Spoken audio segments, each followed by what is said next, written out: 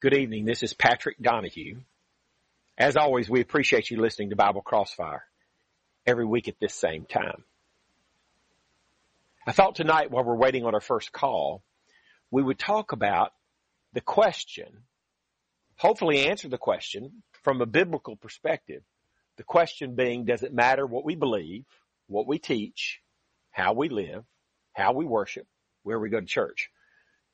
Maybe an illustration to help you see what I'm talking about. When I was growing up, let's say I'm 14 years old. I'm out of school for the summer, too young to drive. My dad is leaving for work that morning. He says, Pat, be sure and cut the lawn while I'm gone. He comes home that evening. I haven't cut the grass. He says, Pat, why didn't you cut the grass? Did you hear me? I heard you, Daddy, but I didn't think that it really mattered. What do you think? What happened to me? I think I would have been disciplined. I think I'd have got a spanking.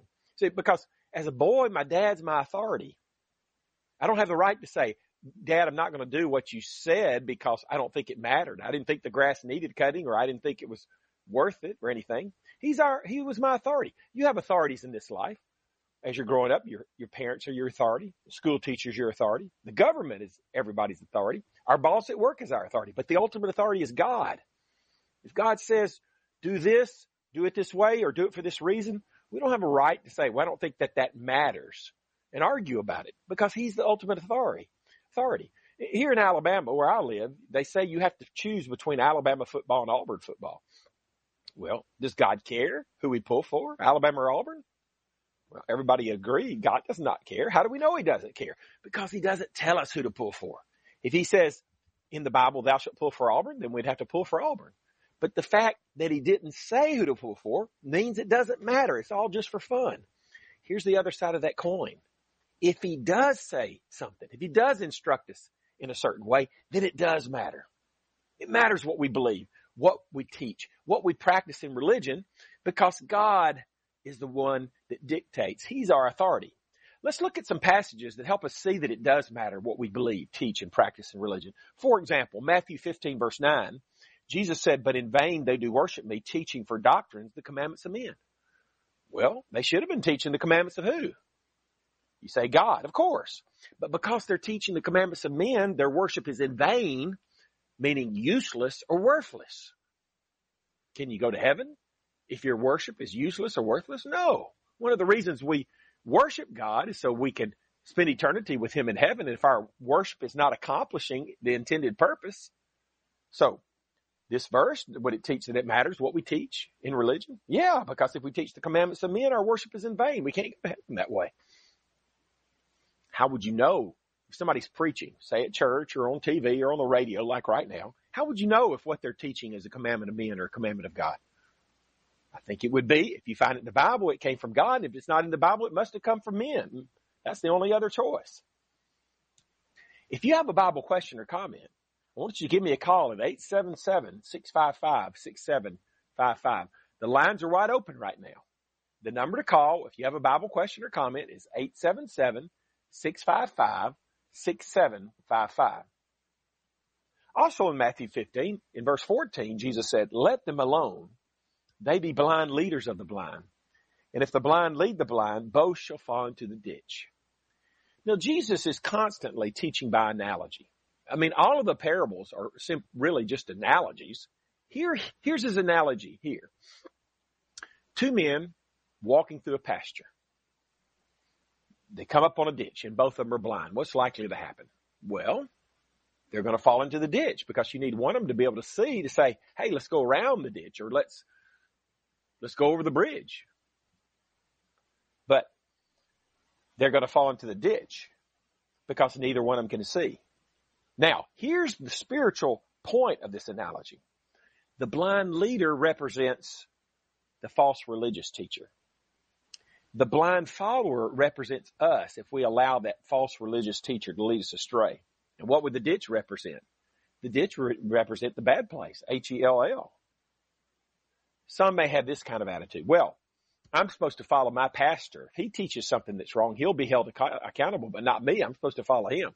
Well, Jesus is debunking that kind of reasoning big time here. He's saying, no, if you allow that false teacher to lead you astray, you're going to end up being lost just like him.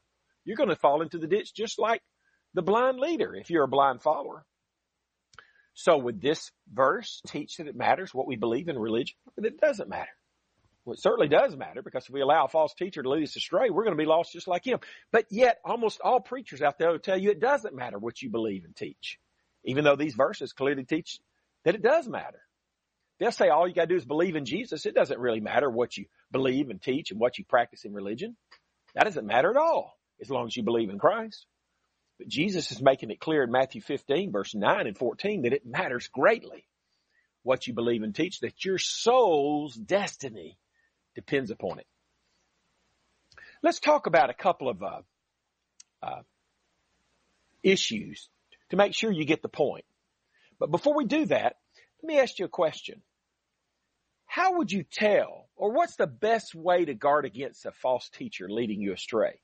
If the blind lead the blind, both shall fall into the ditch. We need to guard against being led astray by a false teacher. What's the best way to guard against that? How about comparing whatever a Bible teacher says to the Bible? When you hear me on the radio on this program, you demand that I prove what I'm saying with book, chapter, and verse. And if I'm not proving what I'm saying with book, chapter, and verse, well, you know how your parents said you're letting that go through one ear and out the other? That's always a bad thing. Well, here's a good time to let it. You let it go through one ear and out the other if I'm not proving, or any preacher is not proving what they're saying with the Bible. We see an example of this in Acts 17, verse 11. It says, these were more noble than those in Thessalonica, and that they received the word with all readiness of mind and searched the scriptures daily, whether those things were so. So here we had the Bereans, Paul and Silas. Paul's maybe the second most famous gospel preacher of all time, second only to Jesus. Yet the Bible commends the Bereans because they didn't just accept what Paul said blindly. They checked what he said against God's word, the Bible, to make sure it was so. That's what we all need to do to make sure we're not being led astray by a false teacher. Remember, Matthew 15, 14, if you're led astray by a false teacher, you're going to end up being lost in the ditch just like him. That's what we need to do. Now, the two issues I want to talk about just briefly, just as test cases to make sure you understand what I'm talking about. The first one is the issue of baptism. Does it have to be immersion, as some churches say, or will sprinkling suffice, as some churches say? And by the way, if you have a Bible question or comment, the lines are still wide open. Give us a call at 877-655-6755. The number to call if you have a Bible question or comment is 877-655-6755. Romans 6, verse 4 reads this way. Therefore, we are buried with him by baptism into death, that like as Christ was raised up from the dead by the glory of the Father, even so we also should walk in newness of life. Now, did you notice the first part of that verse, that we're buried with him, buried with Christ in baptism? What's that word buried mean? When somebody dies and we take them out to the graveyard and bury them, does that mean we just sprinkle a little dirt on their head, or does that mean we put them all the way up under the ground? Well, we know what the word buried means. It means we put them all the way up under the ground. So what would it mean in baptism? If we're buried with Christ in baptism, is that going to mean we just sprinkle a little water on their head? Or do we put them all the way up under the water? Buried means we're going to immerse them, right? So that's what baptism needs to be. It needs to be an immersion, not sprinkling. But let's think back to that first verse we looked at. Jesus said, in vain they do worship me, teaching for doctrines the commandments of men. Would sprinkling for baptism be a commandment of God or a commandment of men? Well, the Bible teaches it has to be a burial, an immersion. So therefore, sprinkling for baptism would be a commandment of men. Well, what does Matthew 15:9 say about those who believe and teach and practice sprinkling for baptism? Well, it says their worship is in vain, useless or worthless. Now, you probably already agree with me that baptism needs to be immersion. You probably already knew that, but have you ever realized that since sprinkling for baptism is a commandment of men, that the people who believe and teach and practice that their worship is in vain, useless, or worthless, and you can't go to heaven that way? You say, Pat, how could a little issue like that matter so much? It doesn't matter who you pull for, Alabama or Auburn, because God doesn't tell us who to pull for. But God does tell us how to baptize, so it does matter. If we say it doesn't matter, that would just be just like me as a son when my dad had told me to cut the grass, to say, Dad, I didn't cut it because I didn't think that it mattered. Well, you can't do that with an authority, and God is our ultimate authority. If he says it should be a burial, it's got to be a burial. It does matter. It matters what we believe and teach and practice in religion. How about the issue of women preachers? Let's talk about that and use it as another test case. Now, when we talk about the issue of women preachers, nobody's saying it's wrong for a woman to lead a ladies' Bible class. That's not what we're talking about. When churches come together on Sunday mornings, most of them come together for what they call Sunday school classes, Bible classes. They're in those classes for 45 minutes or an hour. Then they leave those classes and they come all together in one place. The church service, we might say. All in one place is what 1 Corinthians 14:23 is talking about. Now let's read 1 Corinthians 14:34 and 35. It says, let your women keep silence in the churches, for it is not permitted unto them to speak, but they are commanded to be under obedience, as also saith the law. And if they will learn anything, let them ask their husbands at home, for it is a shame for women to speak in the church. Now, on this issue of women preachers, is that passage clear or ambiguous? I'm not sure there's a passage in the Bible, a verse in the Bible that's any clearer on any issue. 3 times it says that it's wrong. Let your women keep silence in the churches, verse 34. It is not permitted unto them to speak. And then in verse 35, it's a shame for women to speak in the church. Yet I'm told statistics say 75% of congregations, if you think of all the different types of churches, 75% of congregations across America and Canada allow women to preach from the pulpit. Why is that? Why do so many churches allow women to preach from the pulpit when this passage is so clearly against it?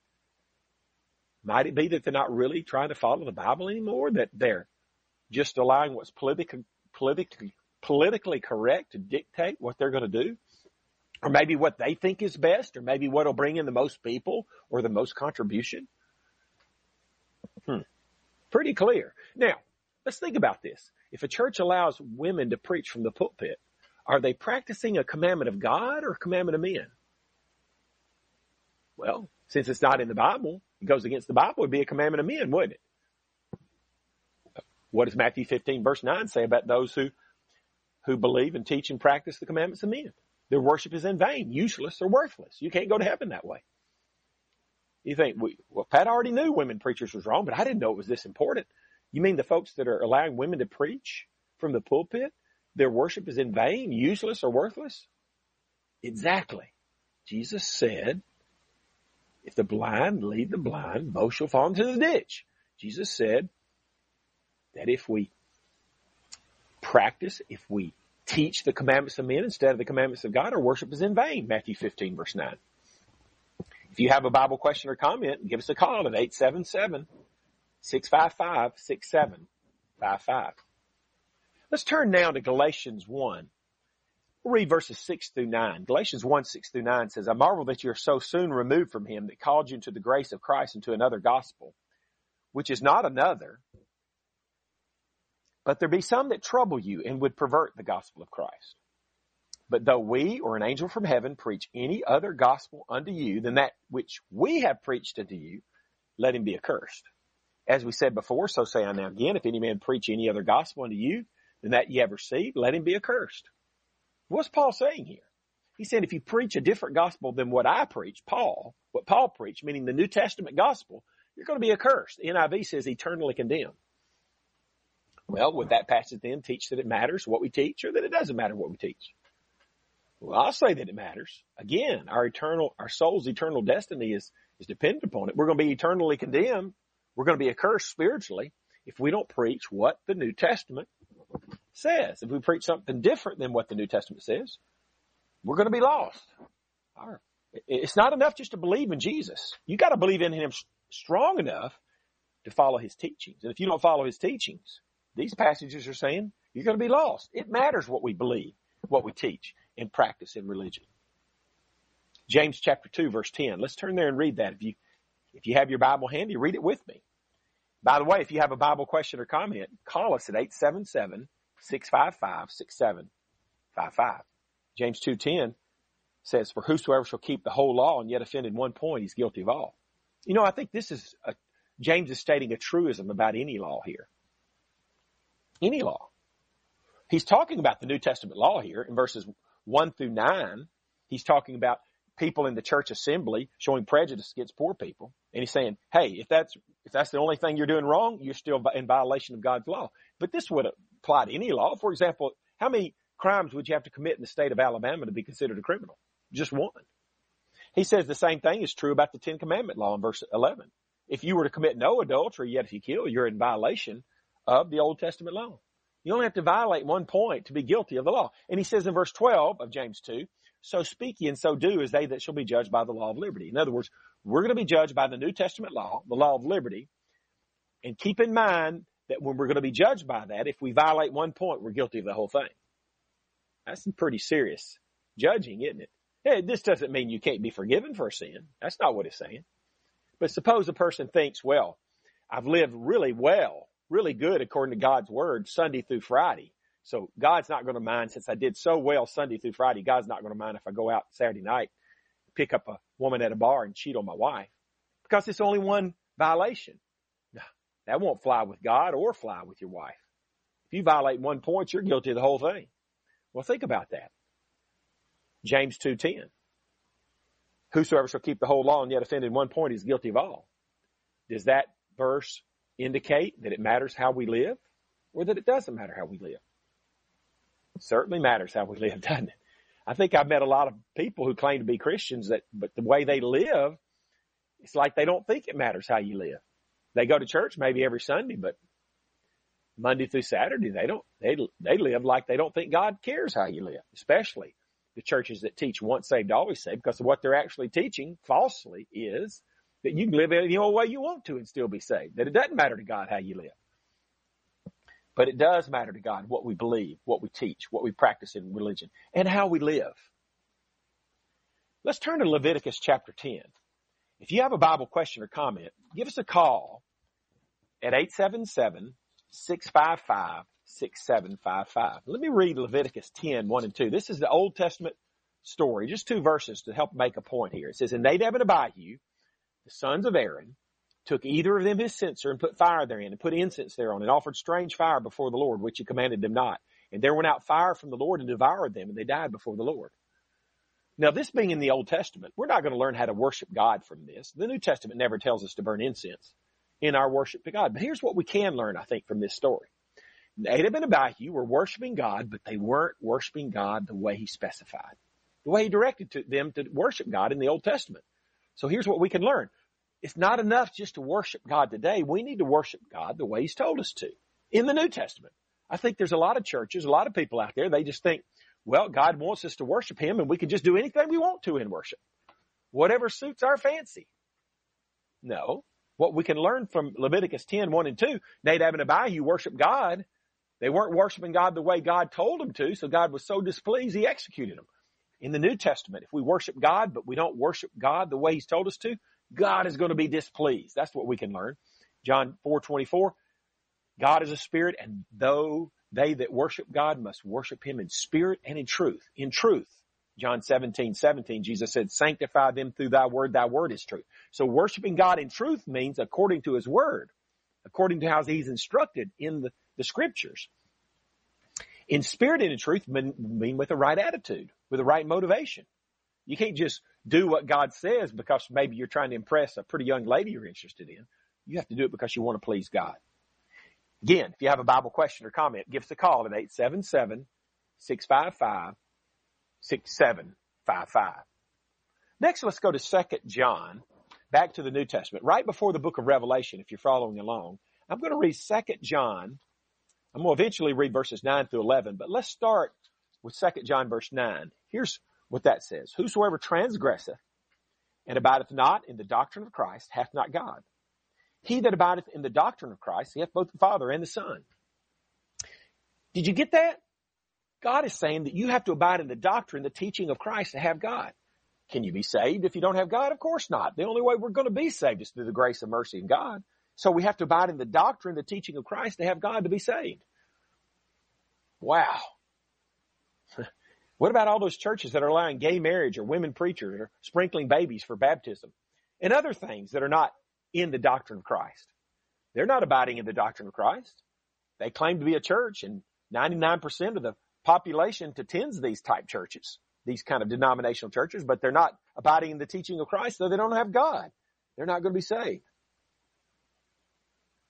Does that verse teach that it matters what we believe and teach and practice in religion? It certainly does. Let's go back to our 2 test cases a minute. sprinkling for baptism. If a church practices that, are they abiding in the teaching of Christ? No, they're not. Therefore, their worship is in vain, useless or worthless. You can't go to heaven like that, according to Matthew 15, verse 9, because you're teaching a commandment of men, sprinkling for baptism. Elizabeth from New Mexico, go ahead with your Bible question or comment, please. Yes, thank you for being on the radio tonight, first of all. My question is about the fourth commandment, remember the Sabbath to keep it holy. Yeah, that's specifically mentioned in Colossians 2, 14 through 17. Let me read that to you, Elizabeth. It says, blotting out, it's about Jesus, blotting out the handwriting of ordinances that was against us, which was contrary to us, and took it out of the way, nailing it to his cross. So here's some ordinances that Jesus blotted out. They took them out of the way and nailed them to the cross. So they're not binding anymore, obviously. Let me keep reading, starting in verse 16. Let no man therefore judge you in meat or in drink, or in respect of a holy day, or of the new moon, or the Sabbath days. So the Sabbath law, the fourth of the Ten Commandments, is specifically mentioned, Elizabeth, as one of the ordinances that Jesus blotted out, took out of the way, and nailed to the cross. So, of course, that would mean, obviously, it's no longer binding anymore. We can't judge anybody based upon that anymore. It's okay to work on Saturday. It's okay to cut my grass on Saturday. It's okay to work at my job on Saturday, because the Sabbath is one of the ordinances that was nailed to the cross, according to Colossians 2, 14 through 17. You understand, Elizabeth? I do. Thank you. Thank you for, do you have any follow-up? Well, not a follow-up, but I do have another short question about, I'm a King James reader, and even in the King James Version, I noticed that, the name of God, Yahweh, and, Christ, Elohim, and Jehovah, all these names have been replaced. And I don't know how to feel about that. I think there's power in the name, and I'm wondering why did they do that? Well, Elizabeth, here's why they did that. It's not really a change. Here's what they're doing. The Old Testament was written in Hebrew for the most part, the New Testament in Greek. And all they're doing is they're translating the Hebrew into English, and they're translating the Greek into English. So they're not really changing anything. They're just translating it into our language. So every single word in the New Testament was written in Greek, except for maybe a few words in Aramaic. And it's all been translated. Every single one of those words has been changed from Greek to English. Not just God's name, but every single word has been changed, because they're translating it into our language so that we can read it. We're back in 2 John, verses 9 through 11. And now let me read verse 10 and 11. It says, if there come any unto you and bring not this doctrine, receive him not into your house, neither bid him Godspeed. For he that biddeth him Godspeed is partaker of his evil deeds. So verse 9 is saying, Pat, you better abide in the teaching of Christ, or you don't have God. You're not going to be saved. You're going to be lost. But verse 10 and 11 is saying, Pat, if somebody else is not abiding in the teaching of Christ, do not bid them Godspeed. Do not help them in that sin. Do not encourage them in that sin. Because if you do, you become a partaker in their evil deeds. Let me illustrate. We talked about women preachers a while ago. It's going to be impossible for me to commit the sin of being a woman preacher because I'm a man. But what if I worship with a congregation that allows women to preach from the pulpit and I just go along with it? Just go along with it. You see, I'm bidding them Godspeed and I become a partaker in their evil deeds. You see that? That's what we see from verse 10 and 11. So it not only matters how I live, matters what I believe and teach, but I need to worship with the church that's following God's word, faithfully following God's word. Now, let's look at verse 9 with our little test case on the women preachers. Verse 9 says you have to abide in the teaching of Christ to have God. Well, as women preachers, is that abiding in the teaching of Christ or not? Well, it's not according to 1 Corinthians 14, 34 and 35. So the people who believe, teach, and allow women to preach from the pulpit, they're not abiding in the doctrine of Christ. They don't have God. They can't be saved. Do you see how serious these matters are? It matters what we believe, what we teach, how we live, how we worship, and where we go to church based upon these passages we read. I know that can be a shock to some because most Bible teachers will say it doesn't matter. All you got to do is believe in Jesus, but it does matter what you believe and practice in religion. Appreciate you listening tonight. If you'd like a free 1-hour phone Bible study with me at your convenience, over the phone, free of charge, give me a call or text me at 256-682-9753.